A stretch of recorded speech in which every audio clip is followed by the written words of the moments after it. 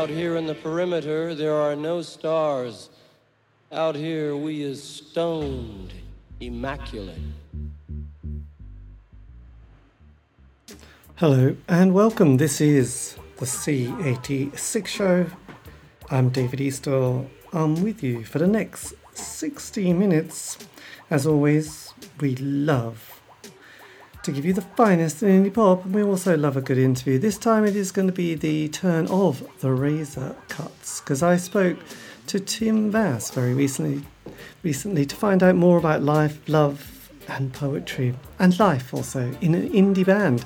So this is the interview, and after a little bit of chat and getting to know each other, we got down to the exciting subject that was, the golden years of indie pop, which I put down between 83 to 87, and pointed out that the Razor Cuts, their lifespan was roughly the same. So this is the interview, and this was Tim's reply. Tim, it's over to you.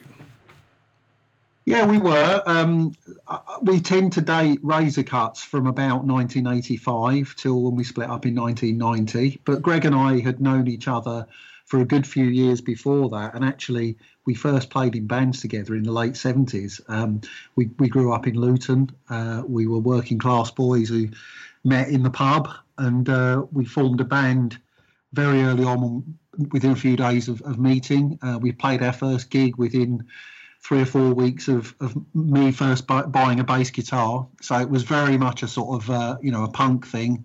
We were inspired by punk to form our first band, and it was all about getting up there and doing it, and that was how we met and how we first started playing. Yeah. But it was a few years after that, really, that Razor Cuts sort of got going as the band that people know and remember. We did very before that.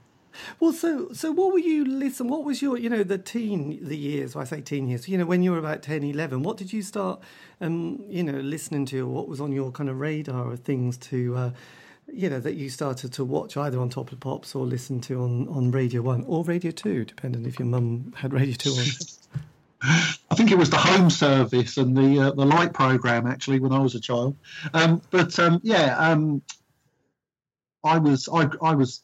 I grew up in the 60s and 70s. I got into music at a very, very young age. Curiously, I started buying Joe Meek records in the late 60s when I was about 8 or 9 years old. Don't quite know why. I think I had a neighbour who had Telstar by the Tornadoes, and loved the sort of unearthly sound of it. So I used to buy second-hand sort of, I don't know how much they were, 10p or something, second-hand 45s from a little shop near the football ground in Luton. And I looked for anything that had Joe Meek's name on it. So I bought a lot of records by the Tornadoes and the Outlaws and these kind of weird instrumental groups. And that was kind of the first thing I really got into. It's a bit strange, I know, but that was my first sort of record buying. But I was very young. I was only sort of 8 or 9 at the time. So by the time punk came along and I started playing in bands, I'd already been collecting records for probably 10 years or something. Throughout the 70s, I was very into sort of arty glam. I liked Cockney Rebel and Bebop Deluxe and Roxy Music. I saw Roxy Music when I was very young with Eno on synthesizer. So I was very into that sort of arty glam stuff. But I also, curiously, I liked krautrock as well. I was very into early Kraftwerk and Neu and things like that. So I had very eclectic taste for a young teenager growing up in the 70s. So by the time punk came along, it felt as though something needed to happen with the music scene. Although I'd been into music myself for many years, the idea of actually playing in a band had always sort of seemed like, a ridiculous thing. You had, in those days, the music press like to sort of portray musicians as being like classically trained, and it was all Eric Clapton and being able to play blues licks and all that sort of stuff. So the idea of actually being in a band was pretty unlikely for someone like me. But punk came along and kind of changed all that. And as I say, when I met Greg with a couple of my other mates in the pub and we decided to form a band, it was just all about getting up and doing it. And so after I bought a bass guitar in a charity shop for about 10 quid.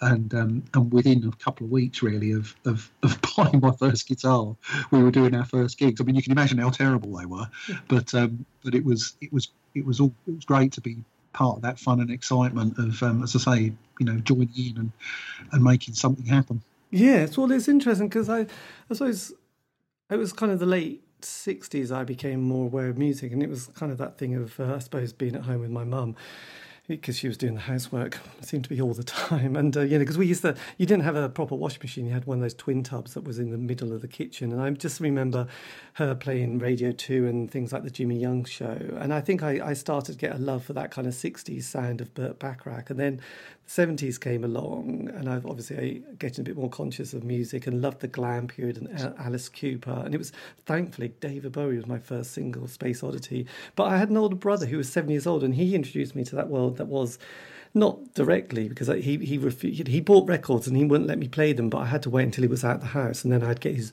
Yes albums and Genesis albums and Barclay James Harvest and loved them. So I then, like you were saying about sort of having to be really, like making music seemed to be otherworldly, didn't it? Because, not only did you have to have a Roger Dean cover, you had to be able to play classical licks within a, 20-minute pop song, which seemed beyond it. So punk did sort of kick that completely out of the water, really, didn't it? Because, like you were saying about sort of how music seemed, and that Eric Clapton and the blues licks and being able to bend a note, which was incredibly, talented, but really kind of, not everyone's going to be Eric Clapton or Jimi Hendrix or Rick Wakeman, in fact. So, yes, punk did have a huge influence, which I suppose, would seem weird to people now. But at the time, it must have felt like a huge kind of breath of fresh air.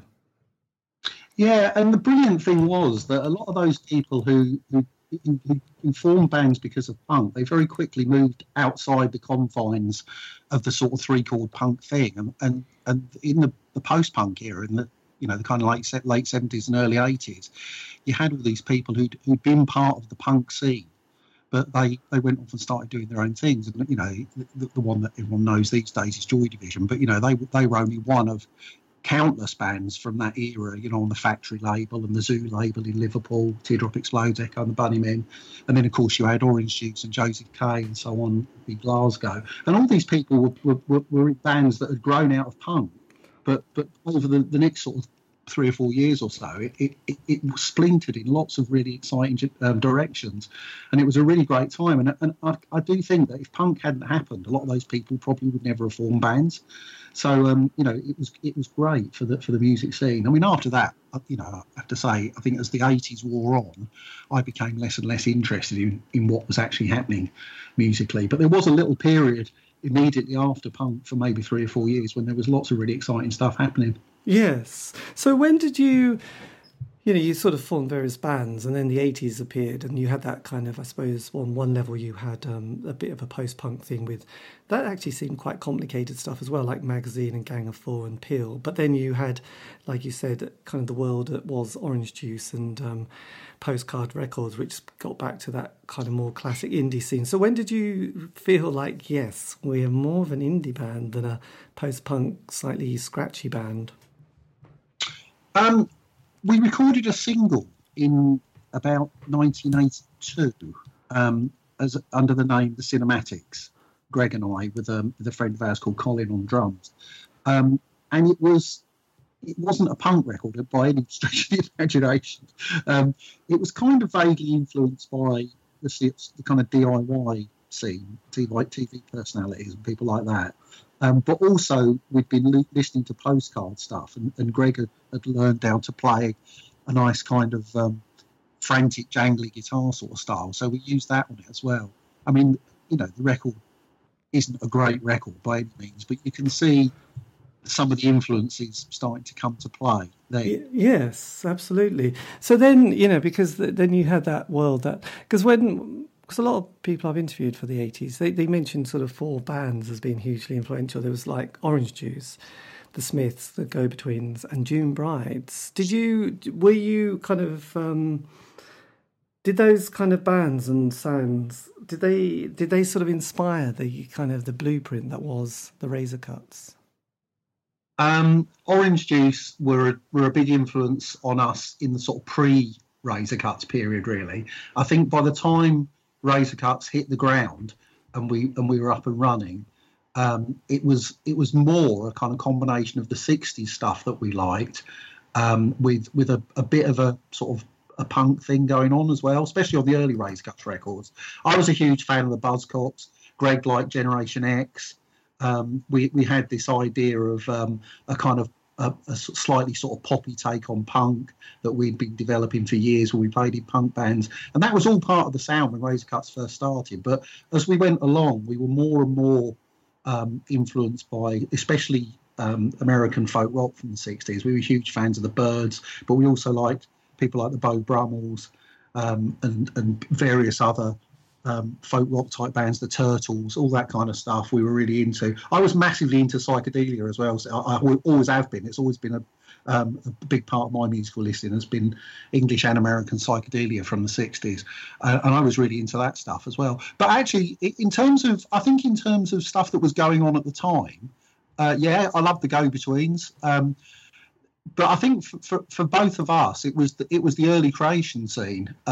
We used to go to Alan McGee's club, the Living Room, and I used to go there pretty much every night that it was on. So for every Friday and Saturday night, I was there, and a lot of the bands that played there that were kind of the support bands that I really loved. I loved the Jasmine Minks. June Brides did play there a lot. The Loft played there a lot as well.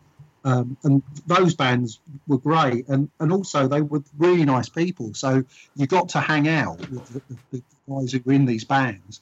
And there was for a little while, there was a little bit of a sort of clandestine group of people who kind of got on. I mean, the Living Room was a strange thing, really, because a lot of the time there weren't actually that many people there. But it was a real big influence on the indie scene of the mid 80s because practically everybody who was there was in a band. Yes. And Greg and I were sort of desperate to be part of the creation thing, and we recorded demos with Joe Foster, who at that time was in the TV personalities, but he also produced all the early Creation Records singles. And we did that really to try and get Alan McGee to sign us. And initially, Alan wasn't interested in signing us. We got on great. We drank together all the time and went to gigs together and hung out together and stuff. But I think he felt that we needed to just develop our sound a little bit. Yes. And that was how we ended up on Subway Records. I think our big desire was to be on Creation, to be honest, which of course was where we ended up a couple of years later. But yeah, that whole scene with those bands and hanging out with those people, Primal Scream were part of that scene as well.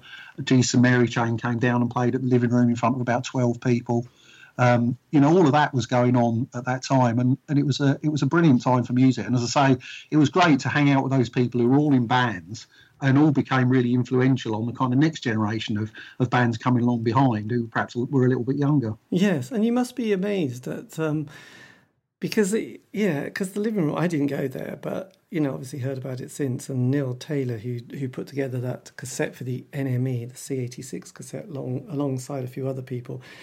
I mean, he mentions the Living Room quite a lot as this kind of incredibly kind of, yes, I suppose it's like one of those, I don't know, people who bought the Velvet Underground album. There weren't probably many, but not everybody, but a lot of people who bought it, went on to do some quite interesting things. So it sounded like it was a catalyst for sort of a lot of ideas and a lot of people. Did you get the feeling that you were sort of on some sort of zeitgeist during that period? Did you think, God, this could be special? Or did it just feel like just the normal thing to be doing when you were that age?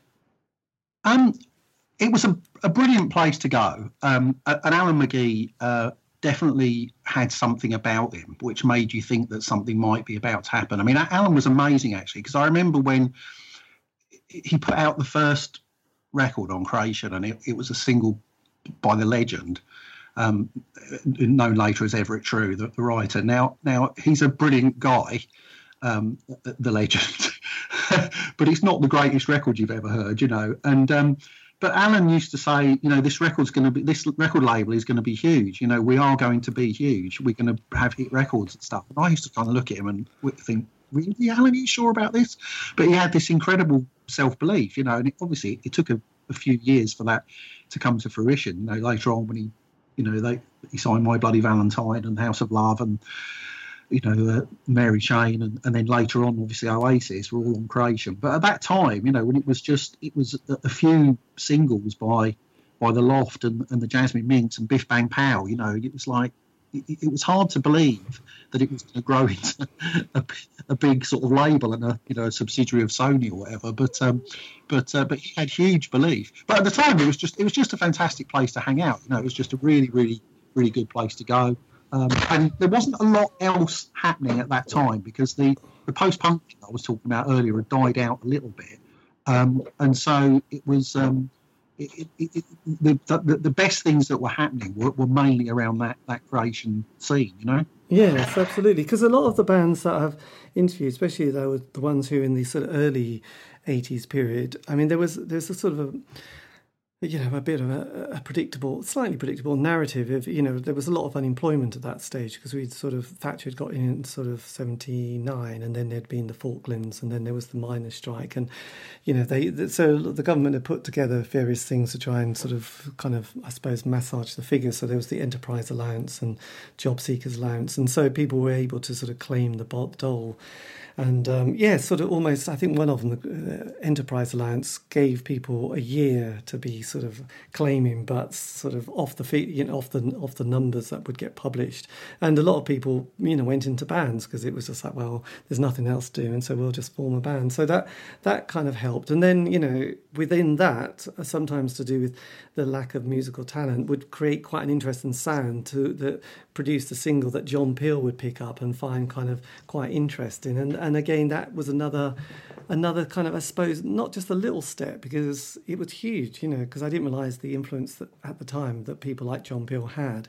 And then, you know, you had the NME with this amazing Circulation, the Melody Maker, Record Mirror Sounds. So that all added to it. But those a lot of cities and towns had, like, you know, indie nights, didn't they, or alternative nights, and that all helped to, you know, create and sort of encourage a creative sort of world that was going on. Because a few people I spoke to, especially in London, there was quite a lot of squats going on. So there was kind of cheap accommodation and a few sort of slightly sort of not dodgy venues, but sort of they wouldn't have passed health and safety, would they? Let's face it. So I think there was it the ambulance station as well in London, where I think Jesus and the Mary Chain had played as well. So it did sort of foster quite an exciting vibe at the time. And I think John Peel, it was like having these gatekeepers, really, you know, and John Peel was definitely one of those gatekeepers. Yeah, I think you're right, and all the stuff you've just described was real and was happening. But I think I'd have to say that there was probably a bit of a sort of middle class element to some of this as well. You know, some of the people that we knew that were in bands were, you know, in the daytime they were, you know, they were civil servants or you know, working in some sort of graphic design office or something, or art students, or, you know, that kind of thing. And it was a big deal that there were fanzines all over the country. That a lot of them were created by quite young kids who were, you know, were at sixth form or maybe in their early years at uni, you know, and they were producing these kind of DIY fanzines, and that was really huge for us. I mean, you know, the NME was obviously very influential at that time, but for bands like us, we probably got our name known more through the kind of fanzine network and through the sort of networks of people who were buying Creation stuff, buying Subway stuff, you know, who were into that almost underground scene, really, because it was the living room was pretty underground, and a lot of this stuff was pretty underground. But I wouldn't want to overemphasize the idea of it being sort of born out of squats and stuff. You know, I think there was an element of that, but I think also there was a slightly more middle class element to some of it as well, with people people who was who were studying fine art at uni or whatever. Yes, I would imagine. I think there's a few bands in Norwich which probably kind of are put into that. The Higsons probably, and possibly the Farmers Boys. But so when did you sort of feel that the band, you know, because you got together with you and Greg, and then you had various other members started to appear as well. When did you sort of feel that you were making a sound that was going to be kind of people wanted to hear it, who weren't just your, you know, the friends and family and anybody else you could kind of emotionally blackmail to go and see the group, you know, because often, having spoke to a lot of people, it does take a while to create something that you think, actually, this is quite good. We don't just sound like a covers band. We're actually doing something quite unique. Yeah, we wanted to be part of that London scene, the Creation Records living room scene, and we were actually advised by Alan McGee to hook up with David Swift, who was our first drummer in Razor Cuts. David was a journalist working at the NME. He occasionally played drums with Biff Bang Pow, and they kind of pointed us in David's direction. David was a great guy. He was into Julian Cope, and he knew loads about the fantastic Kiwi bands, the Chills and people like that. He made a big difference to us because he was a really explosive drummer. So it suddenly transformed our sound. And for a while, we were just a three-piece with me and Greg and David. Joe Foster played with us on and off for a while on guitar as well. But that initial lineup was the band that kind of started to record the early Razor Cut stuff and play at various gigs in London and further afield. And I think that was the time when it started to feel, you know, like it was much nearer to what we wanted to do. And it was not long after that really that we recorded the stuff that ended up being the Subway singles. Yes. So when did you get that? Because it was Sorry to Embarrass You and Summer in Your Heart. You got that together in sort of '86 on Subway. So by then, you'd obviously sort of started to create a sort of a bit of a catalogue of kind of material. Did that come together quite easily? And also with your memory of recording it, were you pleased with the result of it? Because often getting a producer can be a bit tricky at times. We had a batch of songs which never actually got recorded that we used to play as a three-piece, which were much more in a kind of Buzzcocks-y sort of poppy punk sort of style, but with elements of kind of 60s jangly guitars thrown in as well.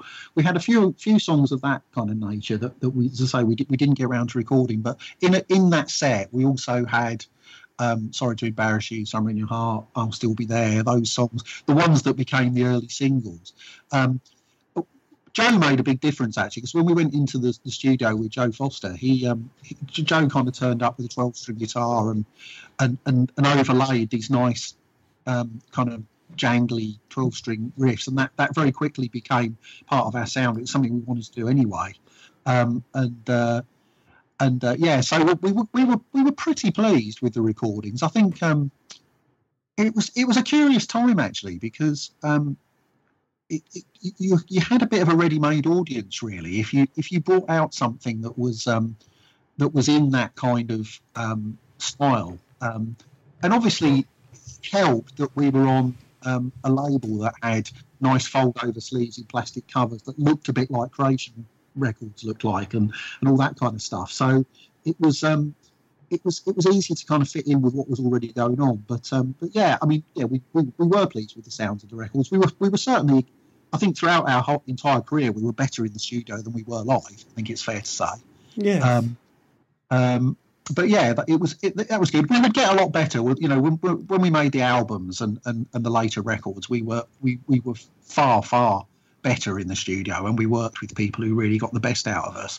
But those early singles, they had a kind of energy, and they were very of their time, and they certainly appealed to a certain type of person. You know, I think there was something about Greg singing and the lyrics and the kind of style of the music that kind of appealed to people, and that got us a little bit of a following, and it enabled us to do the stuff that we did later. Yes, because one thing that I'd sort of sort of found from doing this is that there's that kind of the 5-year narrative, and one of the things that sort of knocked a lot of bands out during that period of 87, 88 was the sort of the musical landscape was changing a bit. But so like the Smiths and various other bands had been around for a while, and obviously things were going slightly difficult. But there was also the kind of the ecstasy world was coming in, so the music press and people wanted the next thing, which was going to be, dance music like the Happy Mondays and the Soup Dragons and Primal Scream. So then, so that kind of created a bit of a problem for bands who would bring out sort of albums, and suddenly it's like the journalists weren't that interested anymore because it had sort of been done. So when you were bringing out that first album on Creation, Storyteller, did you feel a little bit like, oh my God, we're starting to miss the party here, or was that not the case? Not quite at that point in time, because I think when we were recording the Storyteller album, Stone Roses hadn't really done anything apart from I think one single maybe. Happy Mondays didn't really exist. That whole kind of baggy thing hadn't really quite got off the ground at that point in time. It was just a little bit before that. But the other thing was that, I thought most modern music was terrible at that point in time. I had no interest in acid house. I had no interest in hip hop or any of that stuff. Didn't listen to it, didn't care about it. All I really cared about was the 60s music I was listening to. And Greg was the same. So when we went into the studio to record Storyteller, we couldn't really care less about what was going on anywhere else. We were just in our own little world where we wanted to make a record that could stand alongside Notorious Bird Brothers or something like that. That was what we were aiming to achieve. Yes. None of that stuff really impinged on us. And actually, whereas maybe a year or two earlier, I'd been kind of a lot more aware of what was going on, especially in the early Creation period. By the time it got to like 87, 88, we were recording Storyteller. I wasn't really listening to music, to be honest. Yes, well, I guess when you're a musician and you're in a band and you're either in the studio writing or trying to play live, you're probably not, the last thing you want to listen to is what your contemporary is and what's happening, because you probably just would rather listen to either Bulgarian folk music or something completely different, or just nothing really. I guess so. So when you went in the studio to do Storyteller, had you got were all the songs there? You got them all sort of rehearsed, written, everything was there, and you were just ready to sort of go in and do it almost straight away, or did you work them in the studio at all? No, it was pretty much written. We sort of put it together as an album, really. So we had a few songs that we'd been playing live, and we kind of had an idea of where they would go on the album, and then we kind of almost created the rest of the album around it. So we wanted, a blend of moods, a blend of slightly different styles. Still all around the same kind of basic template of kind of folk rock and jangly guitars and choruses and melodies. We were really big on strong melodies, but we created it as a kind of whole thing, really. We knew which track was going to be the end track. We knew which track was going to be the first track and all that kind of stuff before we went into the studio. I hadn't written all the lyrics. I remember, sort of sitting outside the studio, desperately writing down the last few bits of lyrics before Greg went in to sing them. But most of it was in place. And as I say, it was kind of created as an entity, really. Yes. And who was your producer for that? We recorded it in Leamington Spa with John Rivers. We'd previously done an EP there, the Heard You the First Time EP, and we loved the sound that he got on that EP.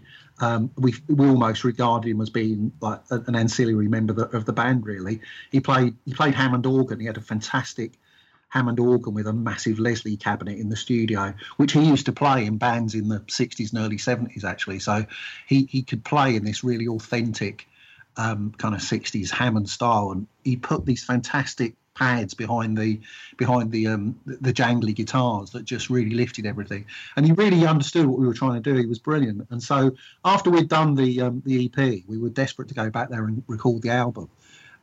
Creation didn't want to give us vast amounts of money, so we had to record it fairly quickly, but it was a fantastic experience recording it there with John. So John had done loads of indie stuff. Not long before we went into his studio, he'd recorded the first Pastels album. But before that, he did a lot of stuff for kind of Rough Trade and small indie labels. So he'd done things like Eyeless in Gaza and People on the Glass label, and all of that stuff that I was familiar with. Band called In Embrace. He recorded all of their stuff, and it was all part of that post-punk era that I was talking about earlier. So we're talking about around about 81, 82, 83. Rivers had been involved in loads of really good records, that pretty obscure records, but great records. So it was really nice to go in and work with him, and he was just a hilarious guy as well. Great fun to work with, and we had a brilliant time recording that album. Yes, and because you often get sort of put in the same category as some of the Sarah record label bands like Tallulah Gosh, and you played with a member from Heavenly, didn't you, Peter? Is it Montcliffe? Montcliffe, yeah, great friend of mine. They were our mates, really, Tallulah Gosh. So at the time, Greg was actually seeing Liz, who was one of the two girl singers in Tallulah Gosh. We did loads and loads of gigs with them. We hung out with them all the time. And they're our friends. They still are. I don't see them as often as I'd like, but that crowd, they were friends of ours. They were from Oxford, and they were based in Oxford, and we were kind of semi-based in Oxford as well, really. So some of the people who joined the band as we went along were either living in or came from Oxford. So that kind of became our second base of operations, really. But yes, we were very, very close to that crowd, and so did loads of gigs with them, especially in the early days. Yes. But to the end, on our last tour, actually, we were playing with Heavenly on our last tour just before we split up. So right throughout the whole sort of 5 years or so of Razor Cuts, we played with Tallulah Gosh and then Heavenly in their various incarnations. So that was nice. So Get a bit of content. Yes, well, absolutely. And what was the sort of a typical Razor Cuts fan? Was it a little bit? Were you a bit? Because though you were on Creation, were you a bit more sort of spiritually connected with Sarah? That kind of vibe of Sarah Records. Well, Sarah didn't really exist when we first got going, and obviously we did a flexi with Tallulah Gosh in '87, I think it was. Say Kaleidoscope flexi, which was on the Shalala flexi label, which was like the forerunner to Sarah. It was the first thing that Matt and Claire did before, in terms of releases, before they started up Sarah. So we knew Matt and Claire. They'd been to our gigs, and we'd played with people like the Sea Urchins and the Chesterfield and St Christopher and people like that. So we knew some of the bands on Sarah. I didn't really feel a particular affinity with them because they came along a little bit after us. I mean, only not by a huge amount of time, but a year or two later. And by the time Sarah was up and running, I think we were off into our own little world of thinking we were the Birds, really. So it didn't have too much of an influence on us. Yes, God. And what I was going to say, with your live shows, were you building quite a reputation at that stage? Playing live was curious because we were talking earlier about this kind of network of people around the country.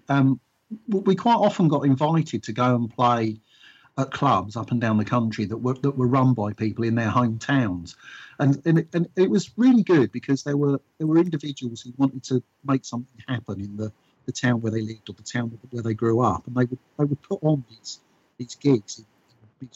Various venues around the country. But the weird thing was, until you turned up there, you didn't know whether there would be 20 people in the audience or 200.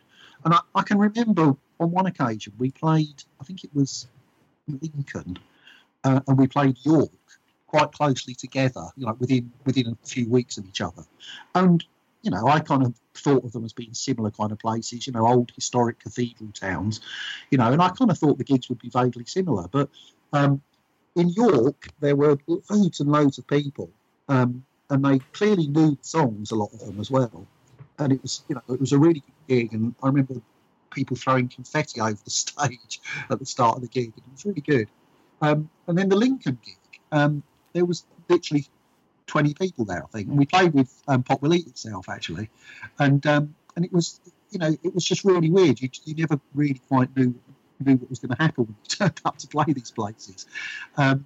But yeah, as I said earlier, I think we were better on record than we were live. We were pretty energetic live, really. And I used to like chat to people before we went on, getting to know Yes. people. But So I was going we had a to. great,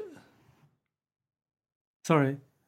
yeah, go on, Ben. I was going to say, I suppose that, in that slightly simplistic narrative of that kind of time and the gatekeeper, but you're right about those clubs, a lot of places, on a Monday, Tuesday, or Wednesday night, especially, because that was probably when venues, thought, God, no one's going to come out, but we could put an indie night, and Norwich had one called the Wild Club that developed, and they put on 3 gigs on a Monday night, and the Arts Centre was really delighted because it's like, no one else is going to come out, but lots of 18 to 20, 24-year-olds will come and see the band if they've either read about them in the NME or John Peel has played them. So you probably guarantee between 150 to 250 people most Monday nights. And I think that also helped give people that opportunity to sort of, I suppose, meet a whole different audience and also have an experience of playing live. But obviously there must be some nights where there was only 20 people and some nights when it was absolutely rammed. So, yeah, it was quite interesting, the fact that those things existed. And I think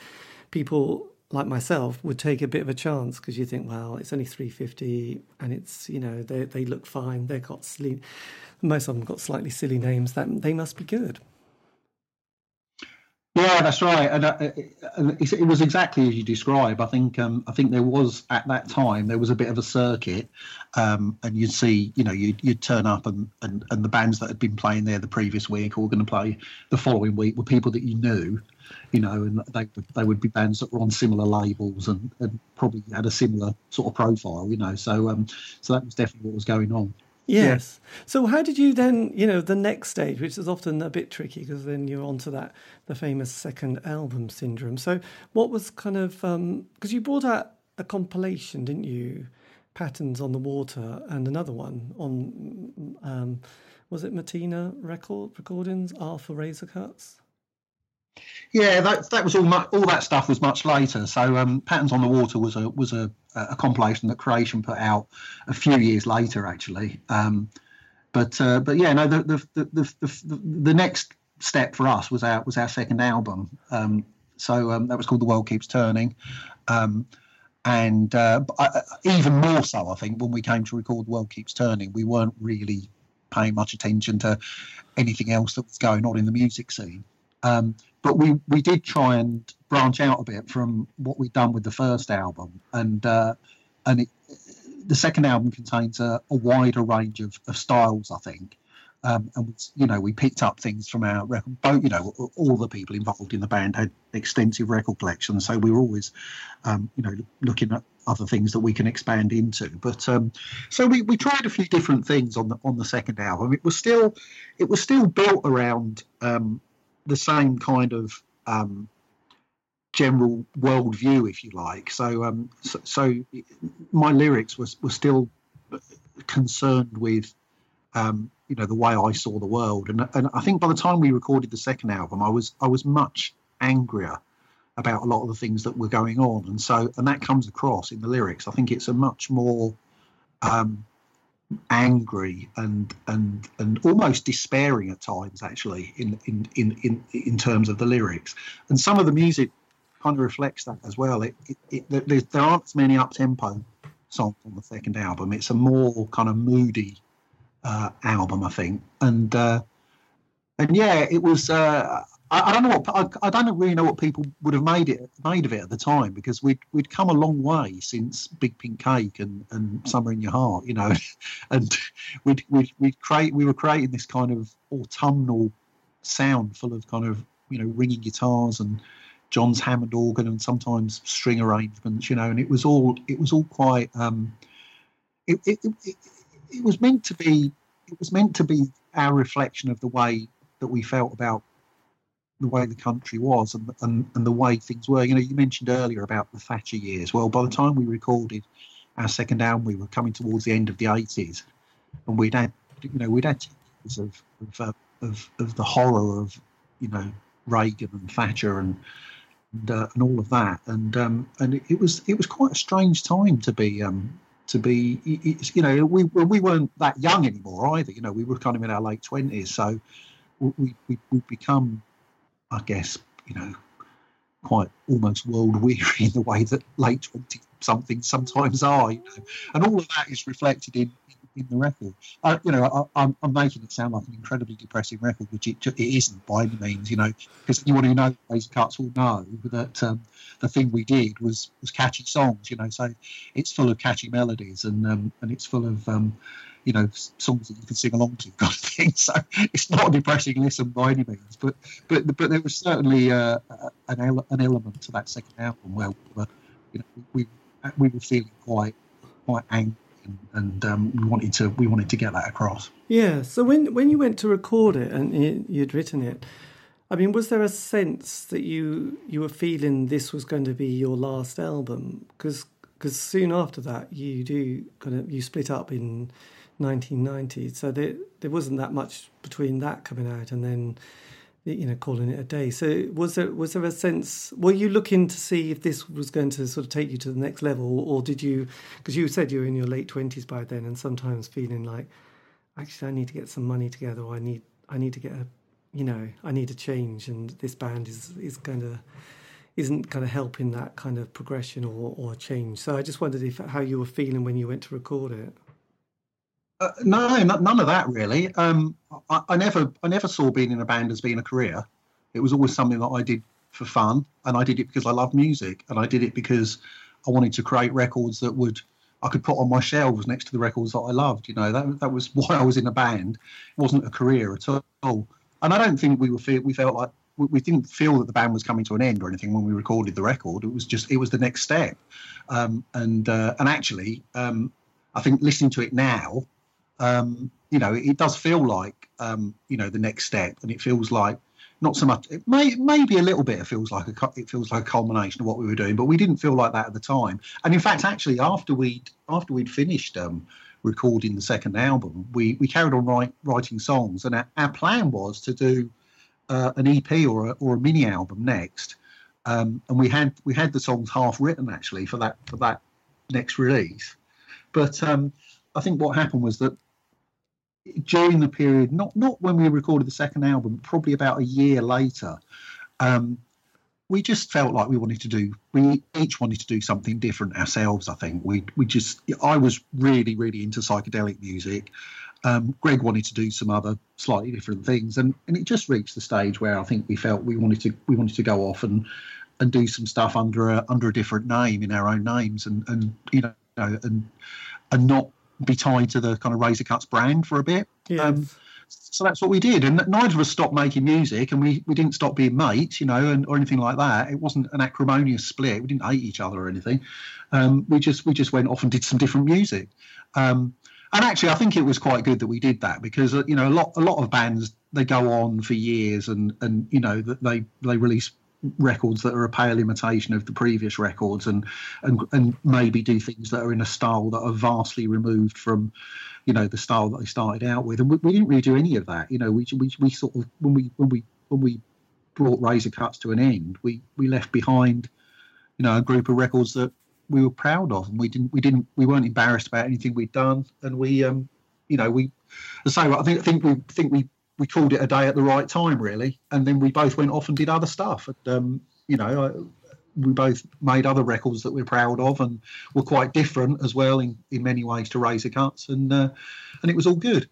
Yes, because you went on to do was it Red Chair Fadeaway, wasn't it? Your next musical kind of venture, was it Red? Was that? Yes, Red Fadeaway. Yes, named after my first Bee Gees album.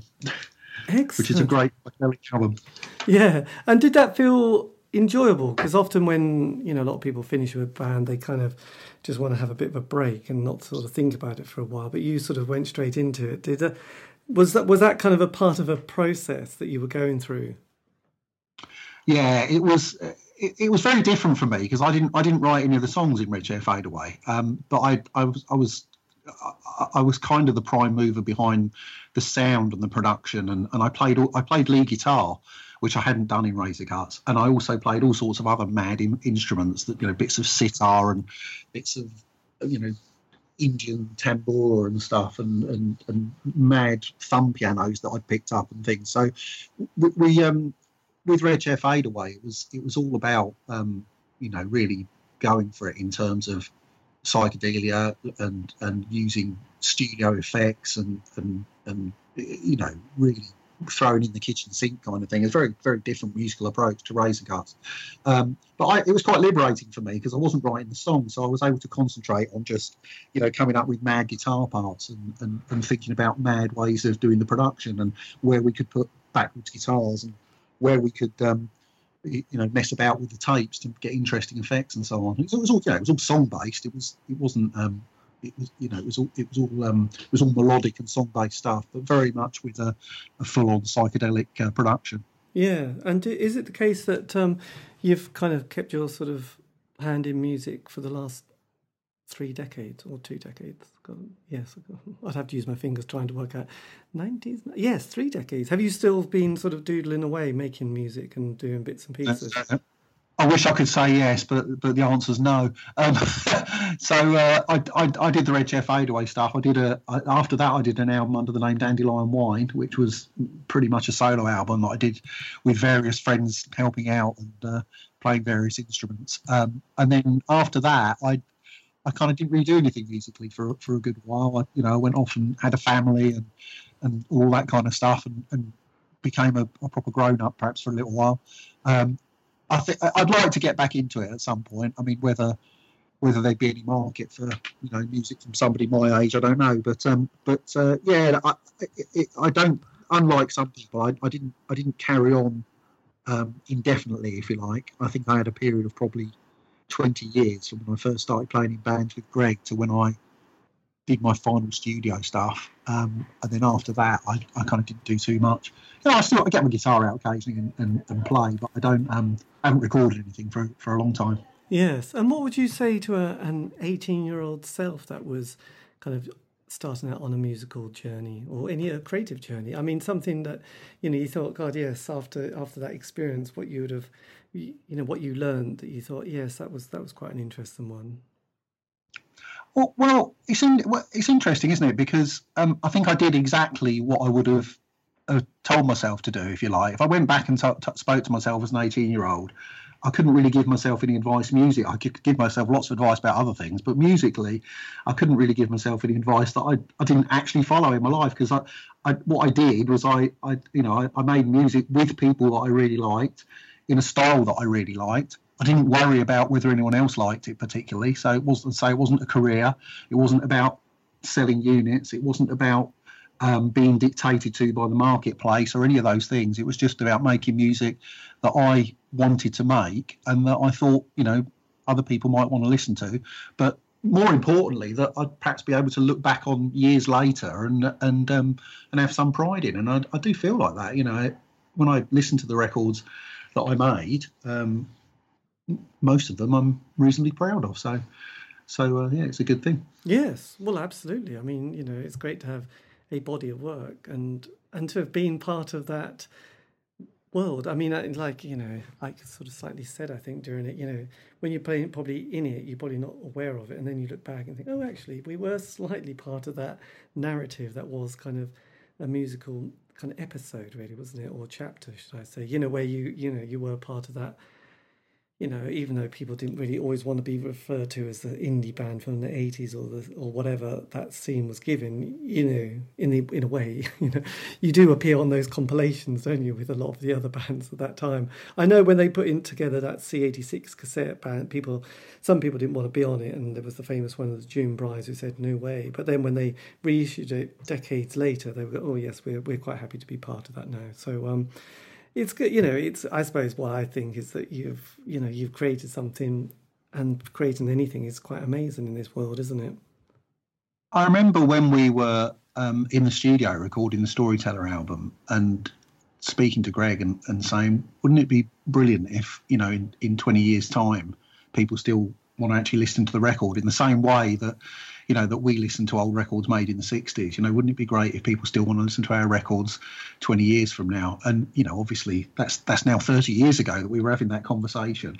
And so knowing that the records are about to be reissued on vinyl is gratifying, but also it takes me back to that conversation when we were talking about people perhaps, listening to the records in decades to come. And I kind of hope that, when the reissues come out, that they'll be bought not just by people who remember us from the time, but perhaps by another generation who perhaps weren't even born when C86 was happening. And that would be a cool thing. Yeah, well, absolutely. I did notice on Spotify that, which is great that your music is up there, even though it probably doesn't give you any money, but you do get a monthly listening. The monthly listeners is 1,420. So you think, well, that's amazing. And sort of, sorry to embarrass you, it's been played 26,000 times. So it's, even though Spotify probably doesn't give anyone money, it does keep the legacy and the ability for fans to find it. And then we all like a product, don't we? So, a vinyl record or even a CD with a nice booklet can satisfy that part of the consumer society.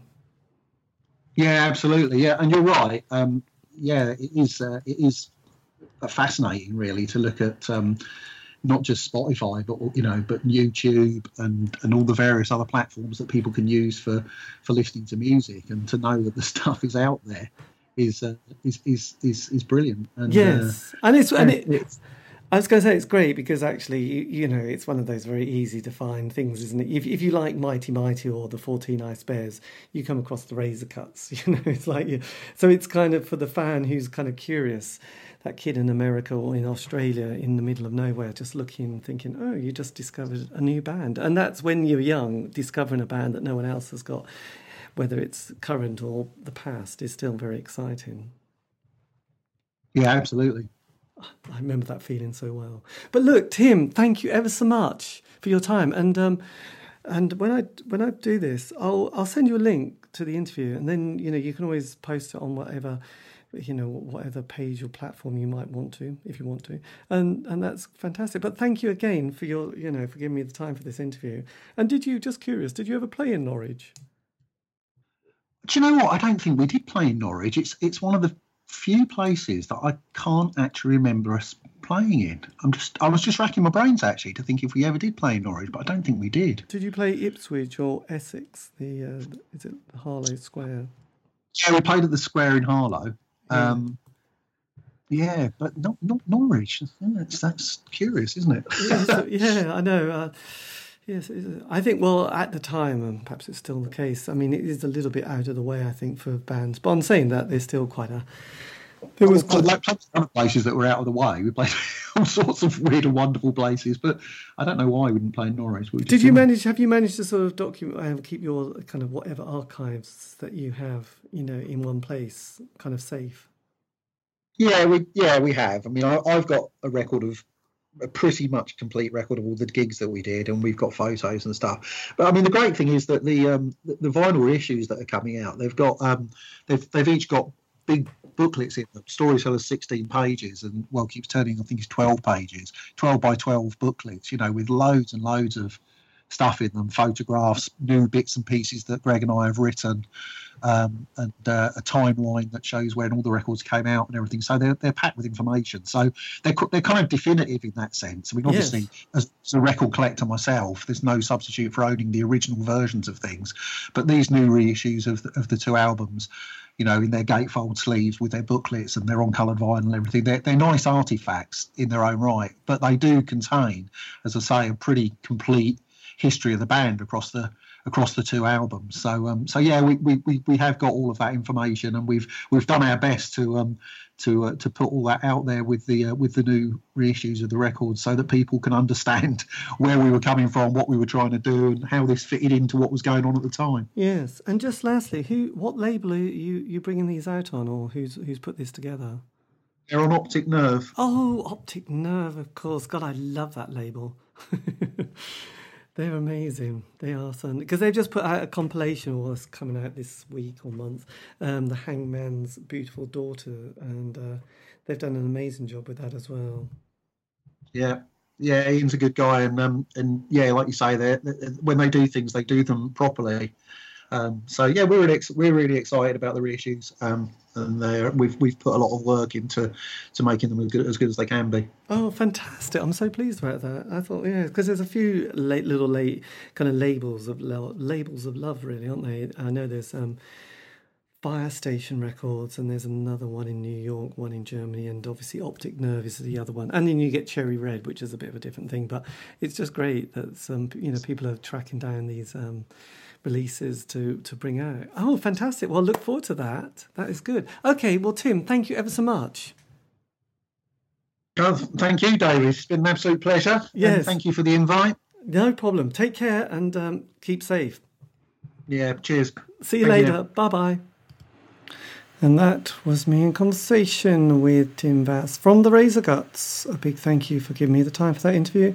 This has been David Eastaugh, the C86 Show. If you want to contact me, you can on Facebook, Twitter, Instagram. Just go to @C86 Show. And also, yes, they've all been archived, so you can also find these on Spotify, iTunes, Podbean. Just do @C86 Show, C86 Show. They're all there. Anyway, I'll have to say goodbye. Have a great week.